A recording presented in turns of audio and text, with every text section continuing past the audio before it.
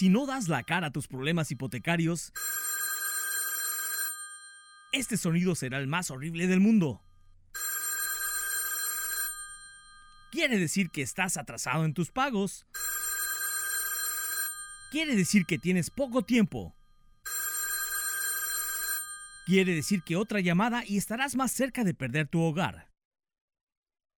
Afortunadamente hay esperanza. Si necesitas ayuda y consejos, llama al 1-888-995-HOPE.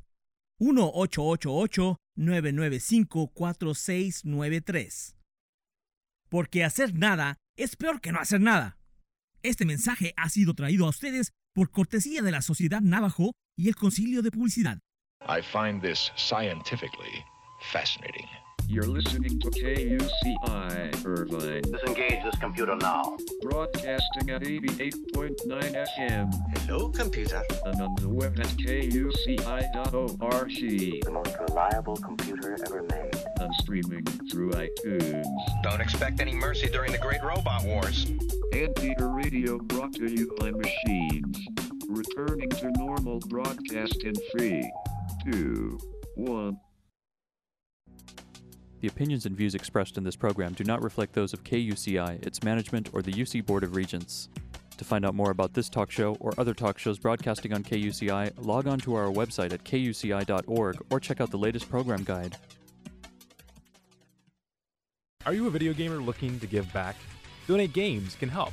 Send in your used video games to the Donate Games online store, where games are resold to help fund research for orphan diseases afflicting children around the world. Donate Games, save lives. It's that easy. To play your part, visit www.donategames.org. The Psychology Student Association is an organization dedicated to its members. Our goal at the Psychology Student Association is to serve as a resource for members to network, make new friends, and explore their passion for psychology. We seek to help undergraduate students learn about grad school, careers, and research opportunities related to psychology. If you're a psych major, minor, or just interested in learning more about psychology, check out our website at clubs.uci.edu/psychsa for more details on meeting times and upcoming events. Again, that's clubs.uci.edu/PSYCHSA. You're listening to Real People of Orange County, and I'm your host, Kimberly Martin. This show is a fun and informative look inside the lives of Orange County's best and brightest. These are people who serve their community in a meaningful capacity on KUCI 88.9 FM in Irvine. Well, good afternoon. It is fabulous to be here in the studio with you today on this beautiful winter day. I love winter in California. We're so lucky here. We really are. But hey, I don't know if you remember from last week, but we're continuing our series on human trafficking. I know, heavy topic, but hey, let's all brave the new year with, a new sense of awareness and some special attention to making a difference in somebody's lives if we're able to do that for our community and our community at large. But before I get into today's topic, I wanted to mention that I've been contacted by the Dean of Social Sciences over in Anthropology and Law. He's a professor here at UCI, and really interesting thing coming up here at the end of the month. Actually, January 22nd is going to be the Irvine Business Outlook in 2016. So we are going to interview Bill Marr, and he is our very own UCI Dean of Social Sciences. So he's been asked, it's basically the Business and Commerce Outlook Forum, the Irvine Chamber of Commerce Business Outlook Forum that they held, and he's going to be a keynote speaker along with Stuart Varney, an anchor for a business network and business show, Fox News anchor, business show, the Stuart Varney Show. And basically what's going to happen is we're going to have Bill Marr in here in the next week. We're going to pre-record a show so you can hear about it. But his participation in the redevelopment of the new $10 bill, the redesign, is going to be kind of an interesting insight that I think we can have from one of our very own. We're going to gain some insights in his role in this historic redesign. They are planning to feature a woman, and we're going to see how technology is changing the future of money. So very exciting topic upcoming that I'm happy to share with you. But for now, I'm delighted to have Dr. Sandra Morgan back in the studio with me.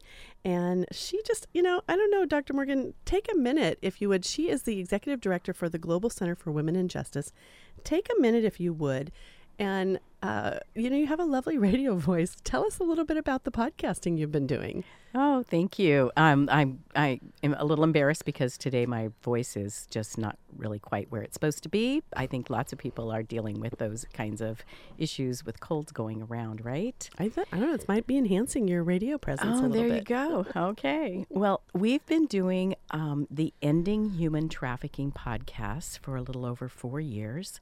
And we have 115 episodes. We record twice a month. We find some of the most expert voices that we can. We find survivors to tell their stories. It's a 30-minute podcast to help the everyday person come up to speed to understand the issues. Our mantra is study the issues, be a voice, make a difference. If you don't understand what's going on, you might actually do something that could actually cause harm. So our podcast was recommended by the Clearinghouse for the Administration of Family and Youth Services as a quick way to get up to speed on human trafficking. And we invite people to check it out. You can search it on iTunes and subscribe, or Stitcher, or whatever your favorite app is for podcasts. Okay. All right. Very cool. Well, we're big fans into the podcasting arena here at KUCI. Not sure if it's well known or not, but we like to mention it often, that you can podcast our talk shows after they air. And we all have websites. We set them up. We host them on our KUCI.org website. You can go to archives and listen to the shows that have aired. We've got a really nice selection of content up there on the airwaves. So podcasting, I don't know, it's my favorite thing. I don't go to bed without a podcast. What about you? Oh, I love podcasts because I get to choose when I listen to it. Right. And it's better than walking the dog with just my neighborhood noise. We had raccoons next door this morning, and the dogs were all barking, but I have my earphones on and listening to a podcast. You had your podcast on. And I have different podcasts I listen to at night versus ones that I'll listen to in the morning. Like, I try not to listen to anything too motivational in the middle of the night when I'm trying to sleep. I listen to really dry subject matters at night. Nothing that we host here at KUCI is going to be dry enough to listen at night. But no, because this subject today is definitely something really disturbing and not something for evening consumption. No. But I did tell for our regular listeners, Marie Stone, once that I listened to her podcast at night because her voice is soothing and she didn't know how to take it. Ooh, Is that creepy, or is that, am I boring? What is that? Anyway, but okay, well, on to today's topic, because this is a big one, and we got a little preempted last time. We want to devote as much time as we can to the topic. You left here with your mind racing. So let's talk about the things that we wanted to make sure we got covered today. And then we'll talk about our surprise guest as soon as he gets here. Okay, that sounds good. Well, as we mentioned last week, this month is, by presidential proclamation, National Slavery and Human Trafficking Prevention Month. And that's a significant change from the early days when we did awareness events.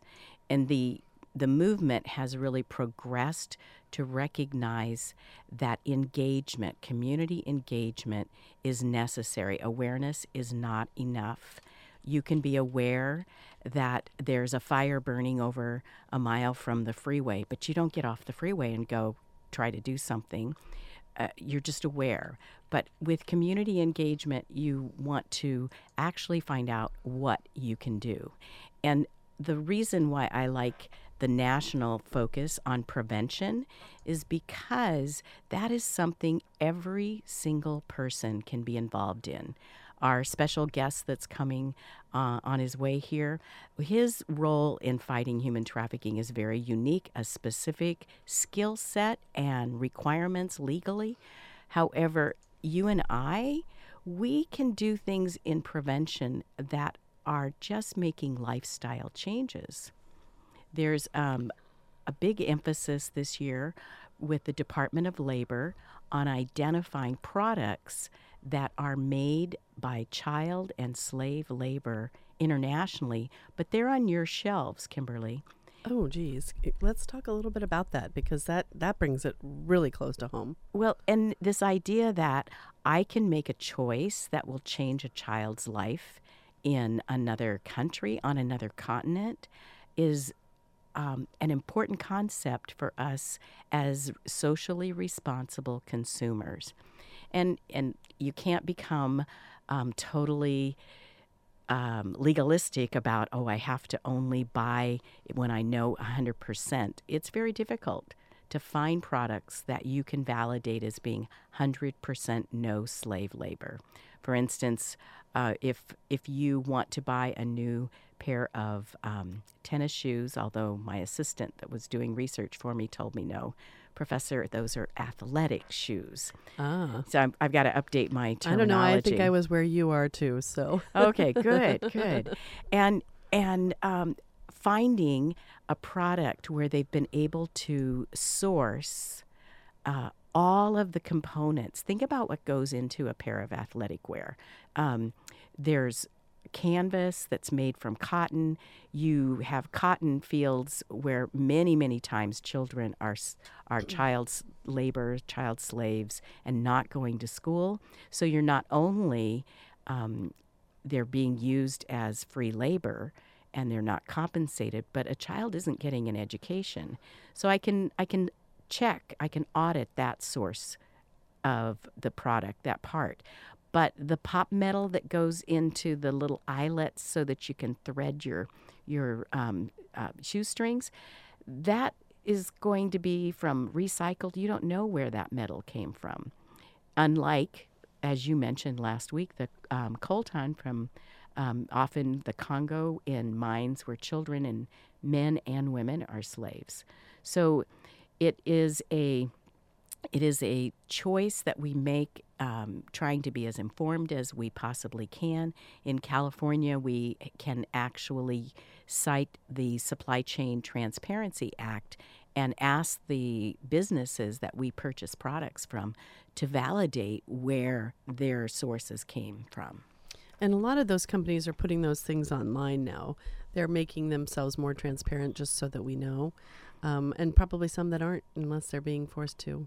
And the Department of Labor is doing its part. They are investigating routes of products that are coming into being imported in the U.S. So they have, I think, 123 products from 74 countries.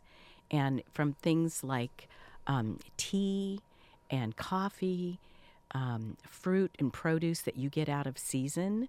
And we really enjoy that ability in our markets here. But we don't know how those products are being brought to our marketplace. Are there any products in particular that you can name that would really surprise somebody? Blueberries.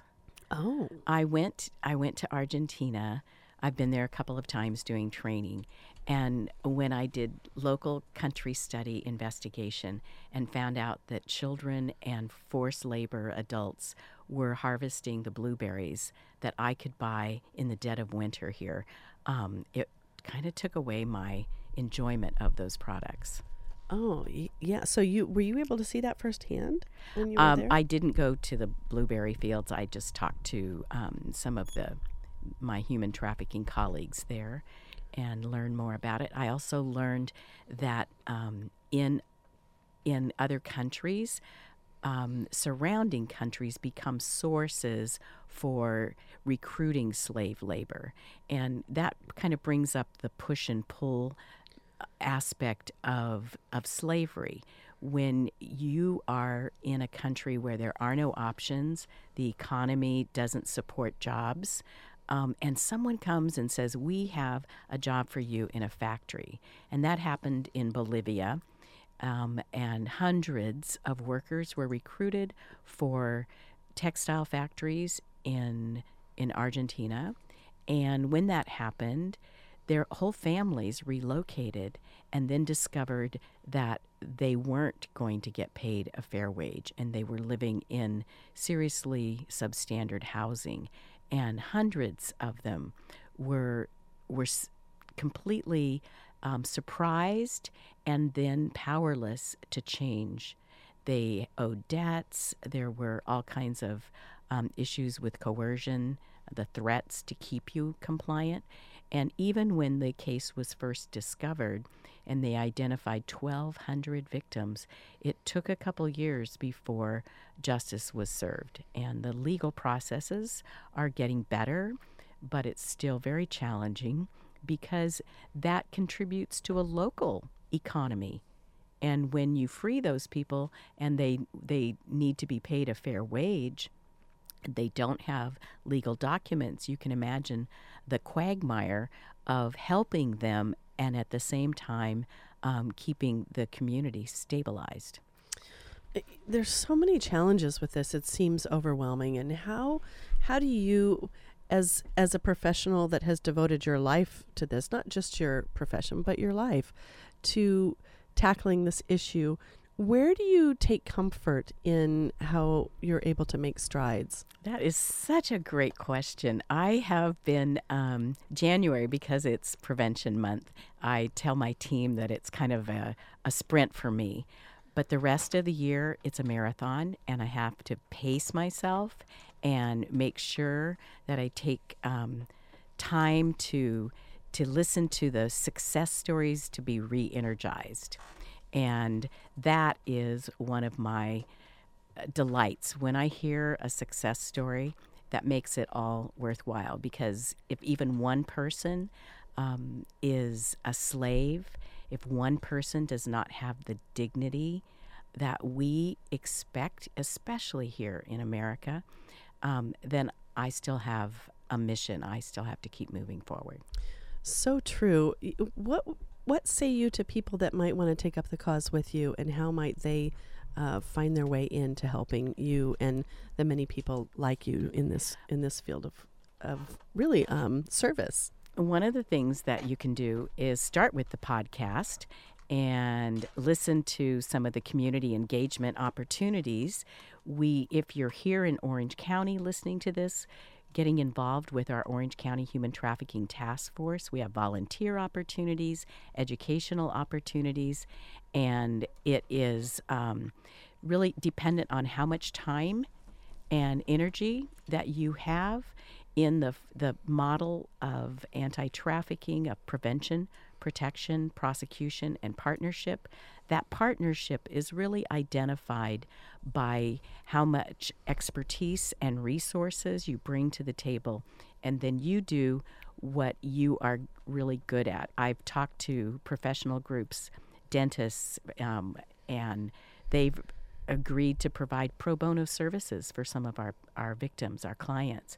And then I go someplace else and I find hairdressers who would like to give victims a complete new look. And then there's people who are willing to go out into the community, put posters up in libraries, take information packets to walk-in healthcare clinics, which is a real need for the healthcare providers to be more aware and understand that they might see a victim. So if you're just tuning in, I have the delight to have Sandra Morgan, Dr. Sandra Morgan. She is the Executive Director for the Global Center for Women in Justice at Vanguard University, and she was a pediatric nurse and is devoting her time and her profession to exploitation of humans. Human trafficking is our topic for the month of January. By proclamation from the President, we are learning more about this and making it a point as a community and as a country to eradicate this here and to do what we can to help it abroad. We are also pleased to be joined today by Sargent Juan Reveles. Yes. And Sargent just walked into the studio. He, I don't know, it would kind of excite me if you had to put a siren on to get to KUCI live radio show to get here fast. You got stuck in some traffic. I don't know, but he is the sergeant and for Orange County's Human Trafficking Task Force, and so he's here to talk to us about that. Did you have to use a siren to get here on time? Pretty close to it, but I got here with pretty quick, you would say. Yeah, right, that's Sandra? right, you did. Yeah, given from where you were coming from, boy, that was impressive. Rear, all the way out of KUCI. So, well, thank you for being here. So, Sergeant, tell us a little bit about the role that you play in the arena of human trafficking. And then I really want to try to bring this home for the listeners during this series so that we can all become really part of your arsenal to help fight this situation, but we can't do it unless we know what to look for and what some of the challenges that you're facing in what you do. Well, oddly enough, my delay getting here is because we were in the middle of something. A patrol officer made a car stop, and because more training has gotten out and awareness to patrol officers, it wasn't just a car stop for him. What we determined was that he had 2 males that turned out to be the pimps, having 2 females that they were trafficking here in Orange County. That's the reality. That's why I'm late every day that is happening here. So as far as obstacles are concerned, is the biggest one is really changing the mindset of a lot of different groups within society to change from what we used to see them as, pimps and hoes, sorry to say that, but that's what we all thought, are prostitutes, to human traffickers and victims. So at some point we thought that an individual in this situation chose to be there. And now we're really finding that it's just not that way, is it? And I'm talking about the victims. Sure, let's go with the victims. You would say that because there's nothing's ever as clear as we would always like it to be. There is people out there that by decisions as adults they decided this was, I think, a bad choice, but they saw this as their only choice. However, in our experience, in the vast majority that we run across, is that they were actually forced into the lifestyle, to being victimized. So when I talk about a shift in attitude and a paradigm shift that actually law enforcement is going through, we would look back and interview an adult of 25 years old, make contact with her on the street, and she would say, yes, I am here. I chose to do this, and I'm by myself, and no one else has forced me to do this. In our mind, she's an adult, she's doing this, and we would enforce the law, the anti-prostitution laws. What we know now, when you're talking to that adult and you really sit and talk to her and use a victim-centered approach in discussing the situation with her, and when their stories, and when I say her, their stories start off as, I ran away at 13, at 14 this happened to me, you realize that you're talking to someone chronologically 25 years old, but has matured very little in that time period, in a decade, because this is all they know. They've been controlled by a trafficker for years. And so having that perspective allows us to conduct that investigation in an entirely different way that hopefully nets us the trafficker, which is what our goal is. Okay. So what leads somebody into trafficking, other than the obvious financial remuneration? But what are some of the components of an individual that I mean, are we looking at a personality profile? Are we looking at an economic profile? All of the above? Personality profile, when you talk about that, it all depends on what phase of human trafficking we are looking at. It stems from street prostitution to illegal massage parlors, residential brothels, you name it, gentlemen clubs or adult clubs. It runs the spectrum. Therefore, the profile who you're looking for is different. They all seem to find their niche. It is purely for selfish financial gain purposes. Their entire purpose is to make money, and they have chosen to enslave someone and sell them into the sex trade as their way they're going to make money. When you take that to the next step, I can't think of anything that you would find. Very few things. I shouldn't say that being in law enforcement. There are very few things that really cross that moral line that you made a decision. This is besides the illegality of it. You made a decision that you are going to own someone and exploit him for your own purposes.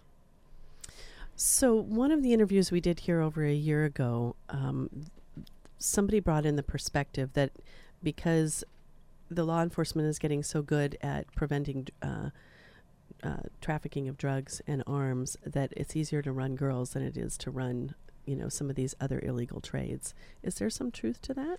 There is some truth to that, and because when it's not, we are good at it. It's just the focus that was being paid attention to.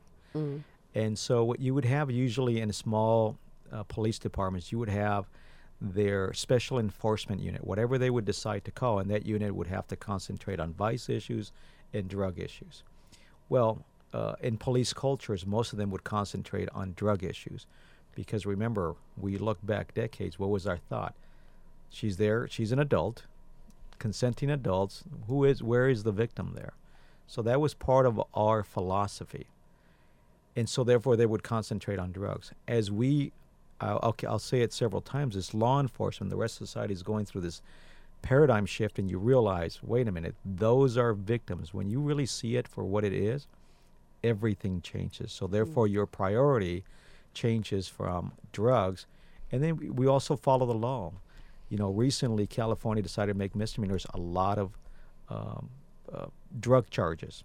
So regardless of what we think as law enforcement officers, society speaks to us. We follow a lot of what that is. At the same time, they're increasing the penalties for human trafficking. So what is society telling us? We, the ones that enforce the laws that they pass, is we want you to focus on this more as well. That's the big picture. And then you get into the finer details as to the actual, the evilness of it. That's such an important point, what he just brought up there. And I think that probably in terms of the listener, I'm always thinking of the listener, the helpless listener sitting there getting this heavy load that we're bringing to them and what they can do. But what you've described as a paradigm shift, which isn't easily done, even in a country that's interested in and compassionate. But you've described a paradigm shift that was brought about through civic duty of voting and speaking to our government officials. I'm thinking of all of those things that we can do as everyday citizens to put forth and to change the emphasis on which how you all spend the resources of your time and of the money budgeted to fight crime. So that's pretty amazing, isn't it? Yeah, and one of the things Sargent Reveles said was that this is a moral issue, and yet at the same time, as we discussed earlier, this is about dignity and human rights of the individual person. So if we even move away, because there are discussions that sort of distract us from this basic issue of you're a human being, and those discussions are whether prostitution should be legal, is there choice, is this coercion. Outside of all of those things, the basic issue of human rights, people have different lines for what morality is. I happen to be on exactly the same side of that line with Sargent Reveles, but we can't argue against our basic human rights. And then, because I always bring my nursing background into this is a public health issue as well for lots of different reasons. And maybe in the next couple of weeks we can talk more about the role of the healthcare provider. Right, because that's such an important entry point with which you have used to emphasize in your career to train that healthcare provider.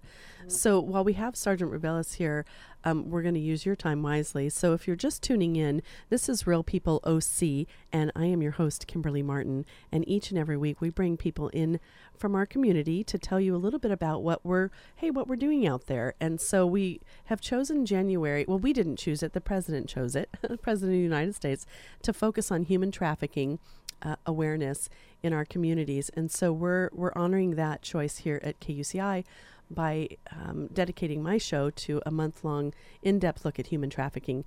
I really want to tailor the discussion to what's happening in Orange County. I think it's more helpful to people to find local touch points. And I also want the listeners to feel like they can be a part of this problem, solving the problem as well, too. So, Sargent Reveles, will you talk to us a little bit about what the current climate is and what types of trafficking we see here in Orange County, and also how an astute person could pay attention and help you guys out by increasing your manpower just by watching? One of the biggest things for us that we've done in Orange County over the past, I would say, decade was to bring the awareness through education of what actually human trafficking is and what it looks like. Because left to what, we think everybody knows it, they would be left with what they see in the movies, and if they see it on the street, the prostitution. That was it. That's what we would look at. However, here in Orange County, as I briefly mentioned earlier, it goes from that to street. And unfortunately, like everything else, because of the internet, a lot of it has transferred over to the internet. So, for example, right now, if we were to look at a certain website, and there's plenty of these, but this certain website right now would probably have in the area of 200 advertisements 200 people advertising to sell sex on this one website here in Orange County. If we were to see that, like on the streets, that many people spread throughout the county in certain streets that they're out there, we would be amazed by it and demand that something be done about it. But because it's on the internet, and I just mentioned one website, you can count 10 other ones that do the same thing. God, that's overwhelming. Exactly, and because we don't see it, we seem to think that it's not here. So that's the first part. We absolutely have an issue with here in Orange County, and it's from a North County city down here in Irvine. I mean, I drove by some buildings that we can see we've done some operations there. How many cases have we had here in Orange County? Since 2010 that we started task force? Since Anaheim. Oh, I could imagine. It's hundreds of cases a year that we would do.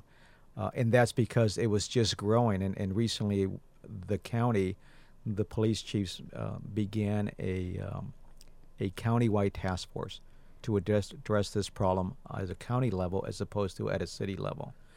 And so I mentioned that I see buildings that we came out here. Any of these high-rise hotels by the airport, they're going to have it there. These high-rise condo complexes down here in Irvine, they're going to have a portion of it. And what they have here is residential brothels. They won't have the street prostitution that we're looking for. So for the observer out there, it's like, in most residents, we don't have that problem down here in South County. Well, it is. It just looks different. So can you tell us exactly what it looks like from a casual observer's perspective? The casual observer on the street is not going to see this. The awareness comes into what happens is, and this is mostly Asian dominated, and that's what you're going to see. They will get in a condo, 2-bedroom, 3-bedroom condo in one of these beautiful complexes down here in South County and establish a residential brothel there. The casual observer is not going to see that, but what we know for sure is that the neighbors are going to see it. They have to notice that these people in there, nobody really lives there. They come and work in shifts, and they're going to see that every hour on the hour there's going to be several men going into this condo. So that's their awareness that this is what you're actually seeing. It does exist. Look for it. Report it to management, report it to the local police department, report it to the Orange County Human Trafficking Task Force. So that's where the awareness, that's not the casual observer is going to see it because we're expecting that. That is the resident of that complex that is going to be able to see that. And I say it's Asian dominated because that's predominantly what you're going to see down here. So you have to be aware of what you're looking for. Okay. So, I remember a while back being in a neighborhood where there was always, young kids pulling up in the car. They were never there longer than, 2 or 3 minutes. And then they were gone again. So we're just figuring they were going in and out for drugs. And there was some teenager that was doing drugs. And that neighborhood was able to identify what was happening and call law enforcement and let them become aware and let somebody know. So you're thinking of something like that, right? Yeah, that's the first start. Those are whether it's residential brothels in high rises or whether it's residential brothels in Hispanic communities, those we all know for sure are occurring, and we know for sure that there's witnesses to it. It's just in their mind they're not looking for it, or as in some other communities, it's kind of somewhat accepted, and that shouldn't be the case. So that's part of the awareness, that's part of the education that you take as we are going, and everybody we're talking, the different professions are going through this paradigm shift. So does society at large is going through it. So are we to assume that the women that are in these residential brothels are being kept there against their will and not let free to go explore or be a part of their community? Well, let's take the residential brothels, the Asian residential brothels, and how usually a lot of them will start. They will be brought over here under false pretense. You are going to work doing X, and they do not work there because they get them here willingly at times because they're less of an issue if you bring somebody here willingly. It's supposed to be enforced throughout the process from wherever they're coming from, Vietnam, Korea. Right, so they participate in their documents and, the passports and right, and they're willing participants. Once they get here, it is switched on them and says, this is what you're going to do, and then they're forced to do that. Because by that time, there's several issues that are in play. One is you owe us this amount of money because we brought you over here. 2, your family is going to find out that you are doing this, and you don't want them to know that. That's the more benign ones. but then you add the threats to the family back home. So then they're forced into doing that, and it takes them quite a while to pay off what they owe because of the high interest rates.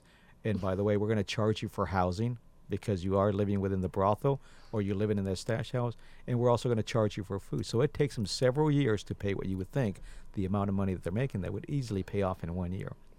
And then what we're finding out and talking to some of them is that by that time, after several years of doing this, that they finally, if they get to that point, that they're finally able to pay off what they owe, they're left with, what else do I know what to do? I can't go back home. And this is familiar to them now. And this is familiar, and then now the arrangement is probably 50-50. And I tell you what we're finding, our most difficult cases is exactly those, because that I can think of, we have not, and it happens very few, that they actually cooperate with police. That is our biggest hurdle in that, with that look or that phase of human trafficking. Well, that element of shame against the family is probably a really big motivator for them. Yeah, they use one or all of the above, whatever it takes for it to work, for them to continue making money for them. Okay, so as a neighbor, you can watch for coming and going that seems unusual for just one person or one family living there. As a, let's say, a landlord, is there something a landlord can do to pay attention to what's happening? Yes. The biggest part is, like any other type of crimes, it starts with the screening process. Who is actually going to be living here? The reason they pick those large condominium complexes is because it's you get lost within the crowd. Yeah. As imagine if you were to pick a fourplex, maybe an eightplex that the manager lives on site. But when you pick these large apartments, very nice as they are, and then especially if you get one of the condos that's off to the side that somebody can walk in through a side gate instead of in the main gate. So they really look for that. The demographics of the area, the logistics of where they're going to be, that they look for that, and then they just set it up there, and nobody's going to be looking at it. So it does involve that the landlord, and more specifically the on-site security, because a lot of these have that they are looking for that. But the biggest thing is, what am I looking for? And that's where the education comes in. Is this an environment where an intense amount of violence takes place against the victims as well? Absolutely. So think about, let's go with the street level and the internet level. And there's many different ways that they can be recruited into the lifestyle, or as it's termed into the game, the life in the game. As to your question, it can start off absolutely violent. So one of the terms that is used for pimps, this is their terms, is a guerrilla pimp. That can very easily tell you that the entire thing starts off with he drives up and actually does a kidnapping of the girl and takes him in, and then it's forced. And usually those times it starts off with that violence.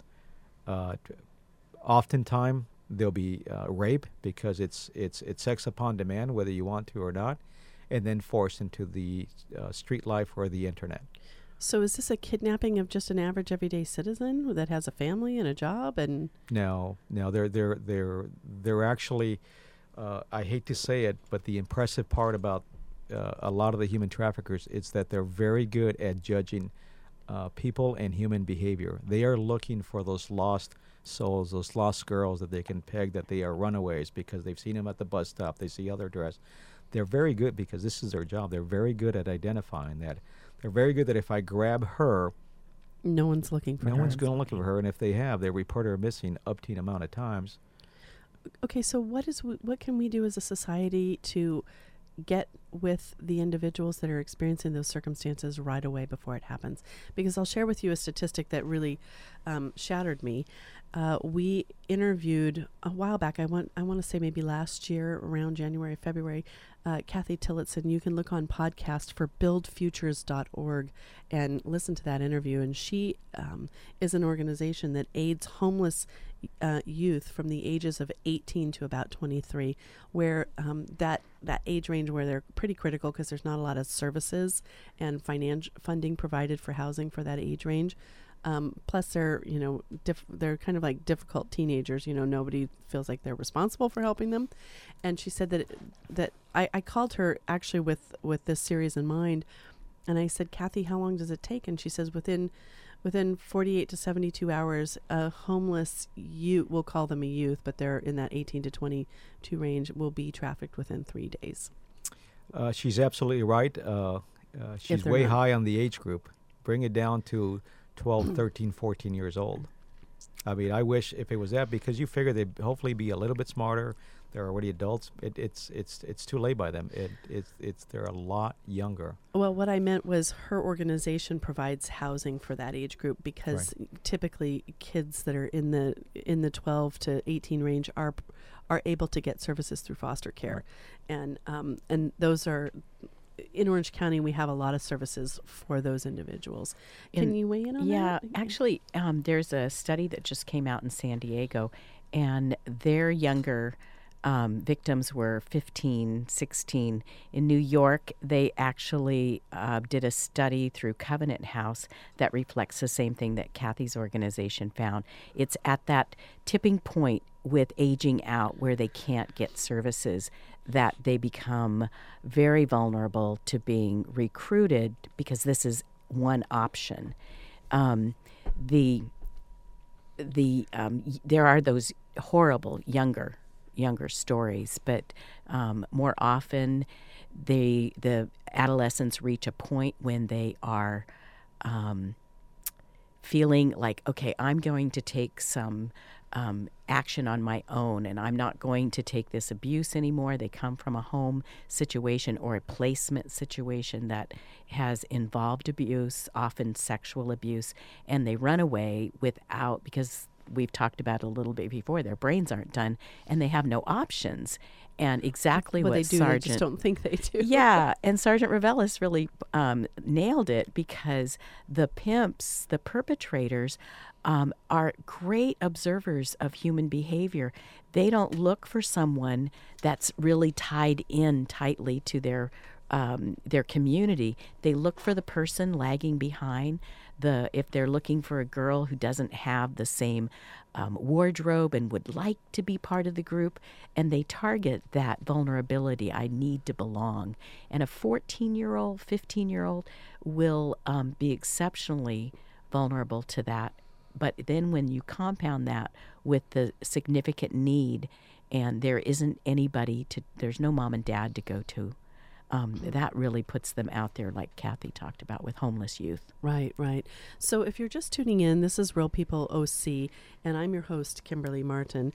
And I have with us Sargent Juan Reveles. He is with the Orange County Human Trafficking Task Force.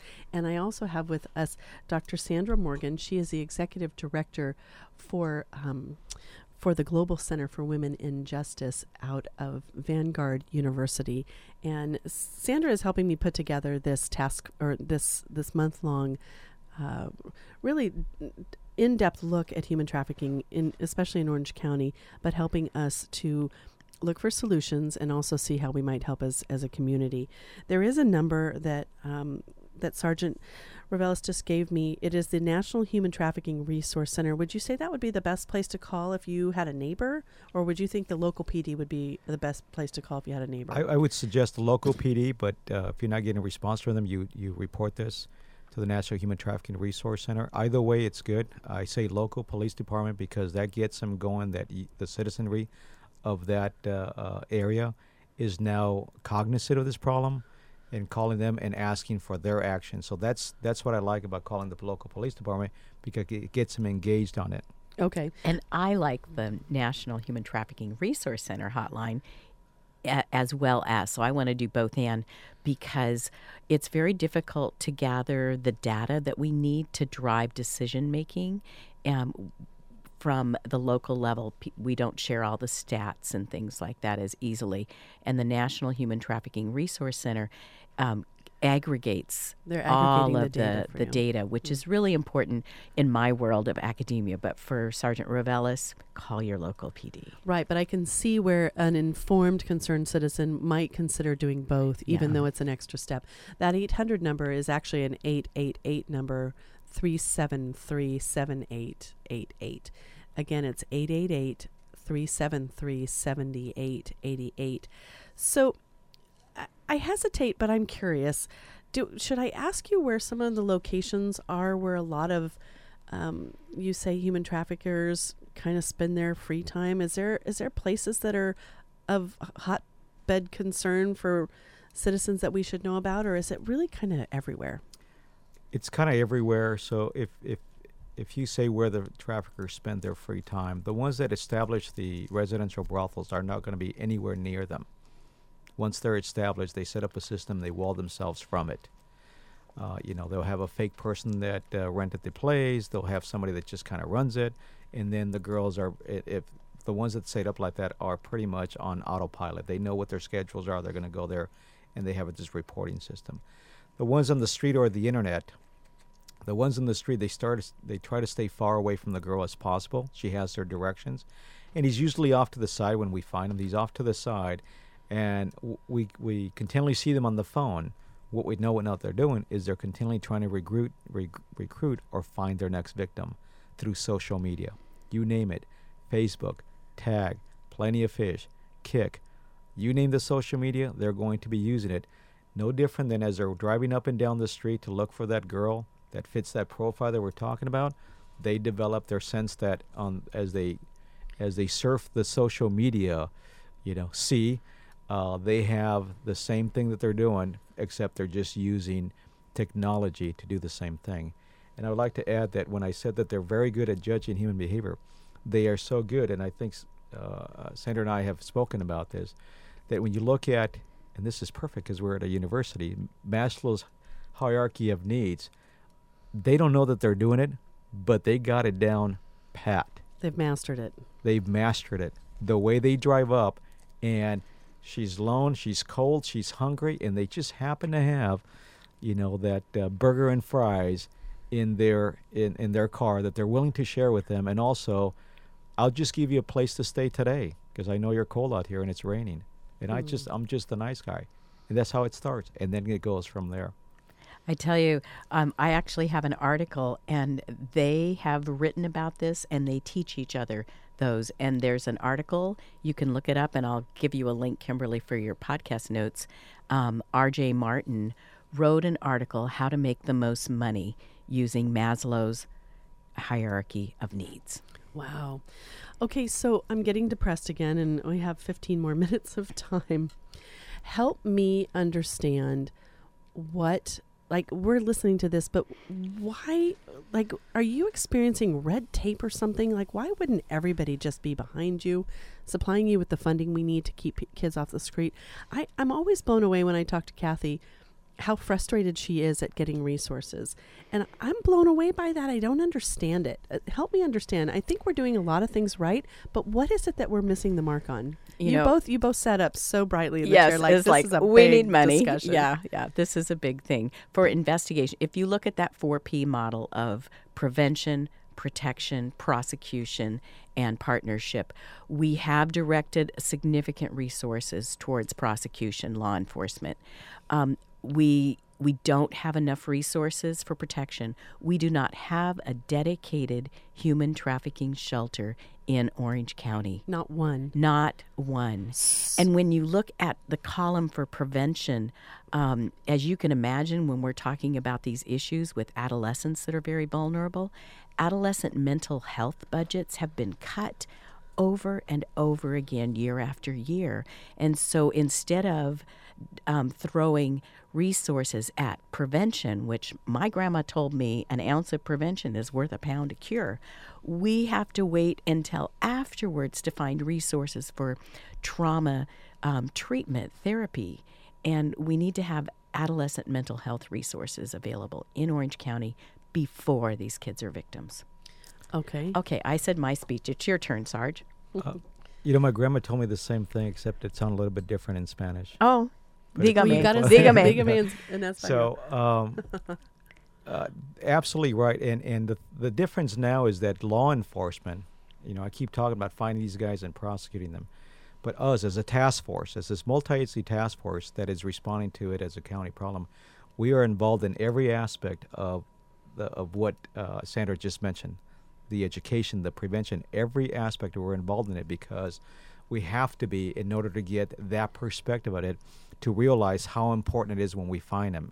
And then we realize how important it is to what the needs that this victim has. So much so that even from the start, when I say victim-centered approach, what that actually means is as we walk up to them, as we're dealing with this, what used to be the prostitute, as we walk up, we start off with the mindset that she is a victim. She may change our mind later on, that she's actually by herself, she's an adult, she has no one out here, and she chose to do this. But it starts off as a victim, so much so that's how she's treated throughout the entire process, that even our interview room, we call it a soft interview room because it's probably just a little bit smaller than this room, but it looks like a living room. It's got a nicer touch to it. There's couches. Well, before we would interview them, go in our police interview room. By procedure, they sit by a table. You uncuff one hand. You handcuff it to the table. And then we sit there as law enforcement, and you try to say, I'm here to help you. Tell me who is trafficking you. And we would ask that about 3 times. They would not tell us. So our interview was done. We were happy that we did our job. Right. That's not the case anymore. We bring them in there. It looks like a living room. There's blankets. There's what we realize. There's some plush animals that they, just by observations, that they really gravitate to them and they kind of hold them.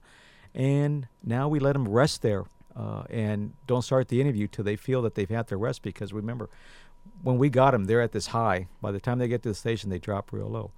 As we are transporting from one place to another, the simple question are when did you last eat and are you hungry? Because by far, they have not eaten until he says so. And he won't say so till they meet their quota. So most of the time is that. Here's the next question that we ask them. Simple ones. What is it that you want to eat? Why? Because they've never had that choice. Or very few times that they had that choice. And if they did, because they chose to go wherever they need to go, it was few and far between. So simple things like that, we realize that it starts the conversation, and that's what I mean by the victim-centered approach, including our interview. Brings them back to their own humanity. Yes. So, okay, what do you say to people out there with daughters and children that they let go hang out at the mall? Well, you know what? We keep talking that it's everywhere, but like many other things, we keep it in perspective. We keep talking about there's very little that is done, but again, in perspective. I can tell you, because we do have the experience from going up and down the state and teaching this topic and knowing where other law enforcement, other counties are at, Orange County is at the forefront of dealing with this issue. And when I say that, it's the entire community. Now, we won't rest on our laurels, and we can always do better, and that's what our goal is. But I've worked in law enforcement for a very long time and done different types of assignments. I've never seen where that old adage where it talks about it takes a community. This is where I'm actually seeing it. Every part of the Orange County community, from law enforcement, medical, you name it, is involved in this. This is what helps. What we're doing right now is this awareness education, and then the most important one is create some vehicles for those people that want to take action. So when you say about parents that let their kids go to the mall, that's fine, continue. It's not like anything else. You got to know your kid. When you say parents are involved, that is huge. When you say parents, the anti-drug, parents, the anti-human trafficking solution. I say that because our anecdotal, non-scientific evidence, when we ask these girls, where is dad? You get several different reactions. Upset, I don't want to talk about that SOB at all whatsoever because he's not around. Silence or tears. Bottom line, dad is not around. So you're saying that as a community, we can really bone up on or shore up on our relationships with our kids by helping that role between father-daughter or mother-son. Sargent Reveles and I both participated yesterday in the Blue Ribbon Commission, Juvenile Justice Commission, CSEC hearings, commercial sexual exploitation of our children. And there was a theme that ran through all of the testimony at the hearings: relationship. Relationship is the key to prevention. It's the key to helping victims escape the life and stay out of it. It's the key to restoration, because recidivism is huge in this. We can rescue, and then when there is no relationship, there is no way back to a normal life, or the kind of normal life you and I, Kimberly, would think of. Then they go back to where it was comfortable, and they have replaced the dad, the father, with someone who wants to be called daddy and creates for himself the role of caretaker, because we are hardwired for a caretaker. And it's like the sergeant said, he's got a hamburger, he's in charge of where she's going to sleep and be safe. And if you run away, are you going to be safer sleeping on the sidewalk in front of Target? Maybe not. So the issues are so complicated, and it takes a community that's willing to develop a relationship.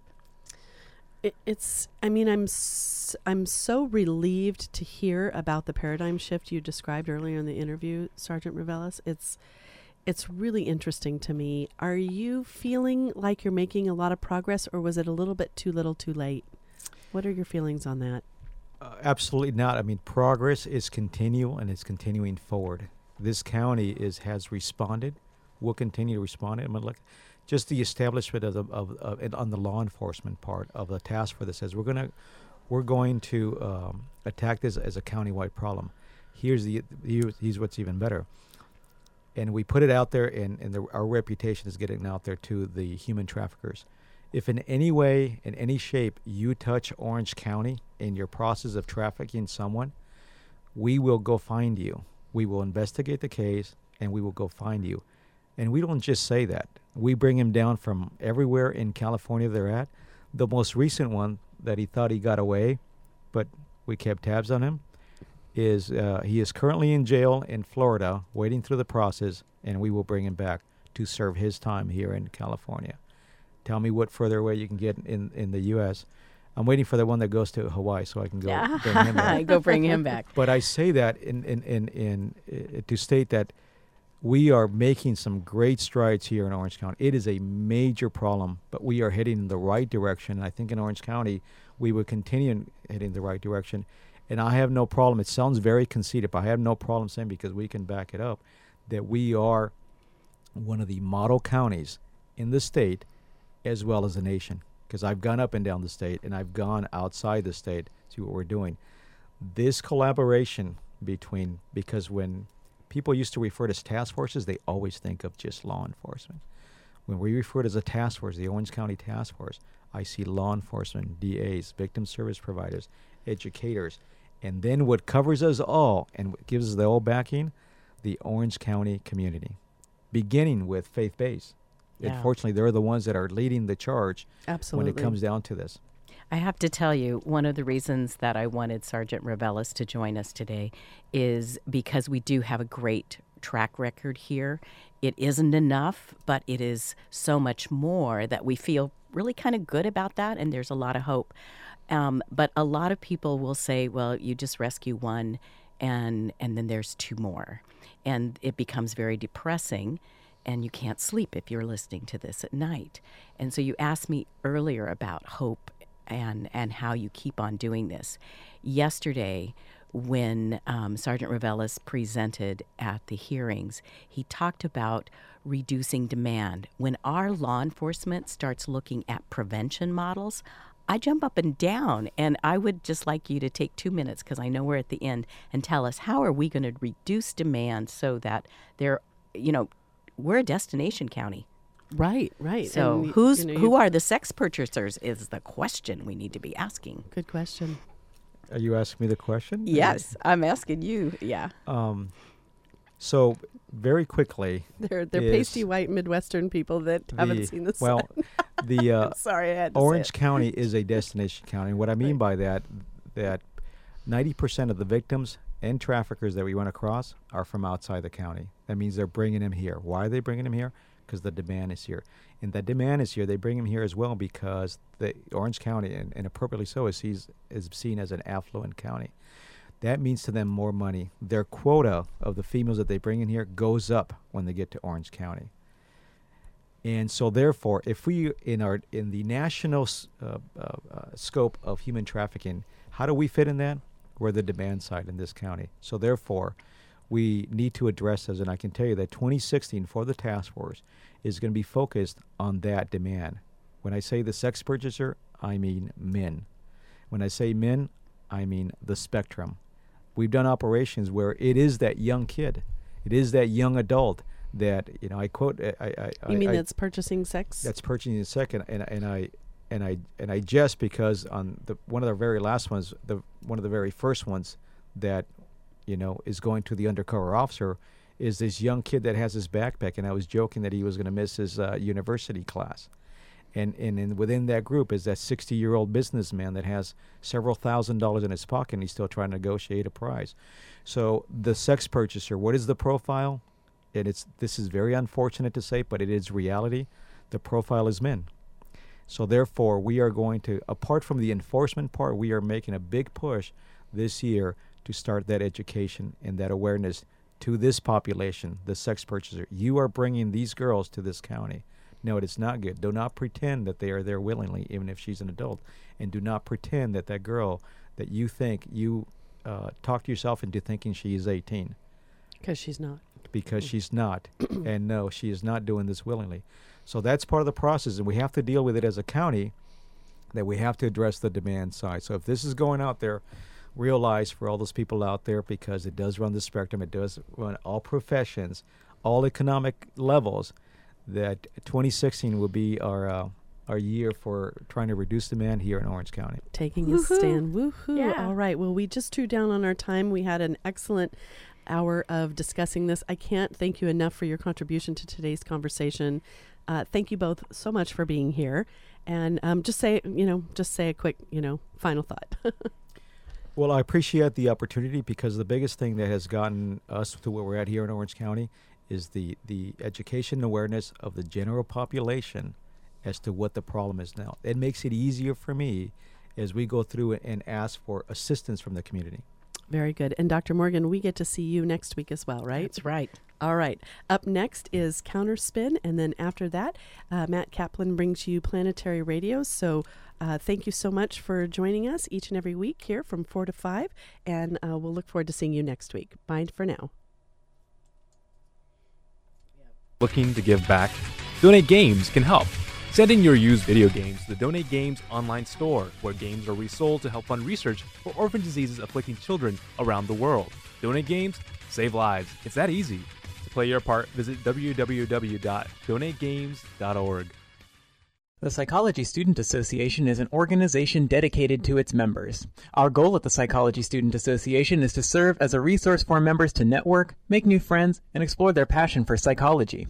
We seek to help undergraduate students learn about grad school, careers, and research opportunities related to psychology. If you're a psych major, minor, or just interested in learning more about psychology, check out our website at clubs.uci.edu/psychsa for more details on meeting times and upcoming events. Again, that's clubs.uci.edu/PSYCHSA. Mom, Dad, I need to talk to you. I'm scared. I don't think I can go back to school tomorrow. There's a guy and some of his friends who are after me. They hate my clothes, the way I talk, everything about me. Mom, Dad, did you hear me? I'm scared. Listen to what they have to say. Take a stand. Lend a hand. Stop bullying now. For more information, visit stopbullyingnow.hrsa.gov. And that was the Real People of the OC with a very important topic.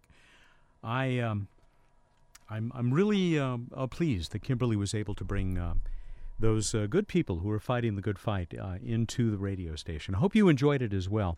I don't know if enjoy is the right word, but it is good to know that there are people who are working on this very, very serious problem. And as somebody with a couple of daughters, maybe it strikes home a little bit more with me than it does with some people. But I'll tell you, it could not be more important, could it? Anyway, we will go on now to Counterspin, and then at 5:30, it'll be Planetary Radio here on KUCI in Irvine. Then lots and lots and lots of music beginning at 6 p.m. this evening. The opinions expressed on Counterspin do not necessarily reflect those of KUCI, UC Irvine, or the Regents of the University of California.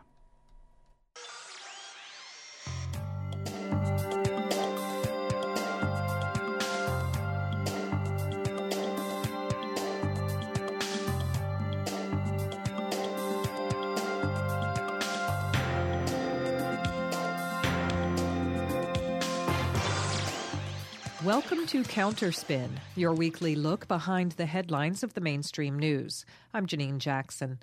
This week on Counterspin, Barack Obama described beheadings by the extremist group ISIS as an assault on all humanity.